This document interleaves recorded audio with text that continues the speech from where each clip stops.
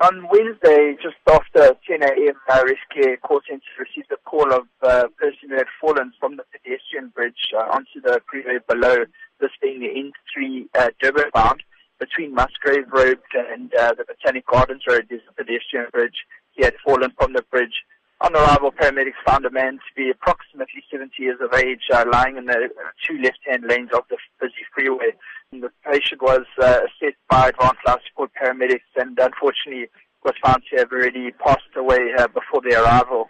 Nothing more could be done and the patient was declared deceased on the scene. The exact cause of the fall is unknown. However, the SAPS from Berea were in attendance and will be doing all the necessary investigation into the incident.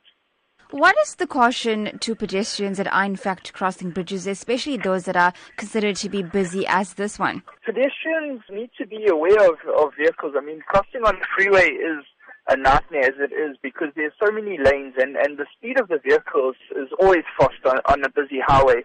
So, pedestrians need to cross at the crossings, number one, as well as not try and run through the traffic, because what we're actually finding is pedestrians are stopping halfway across, waiting for cars to come, and then sometimes they realize they're not going to make it. They try to run back the way they came, and it's just a massive danger to everyone. Even at suburban roads, the pedestrians need to cross at the robots, not in the middle of the road, because that's what's causing injuries, if not fatal injuries, to these pedestrians. If you are in fact crossing a bridge, should you not just walk straight through the bridge as opposed to stopping and tipping over to have a look at what could possibly be down?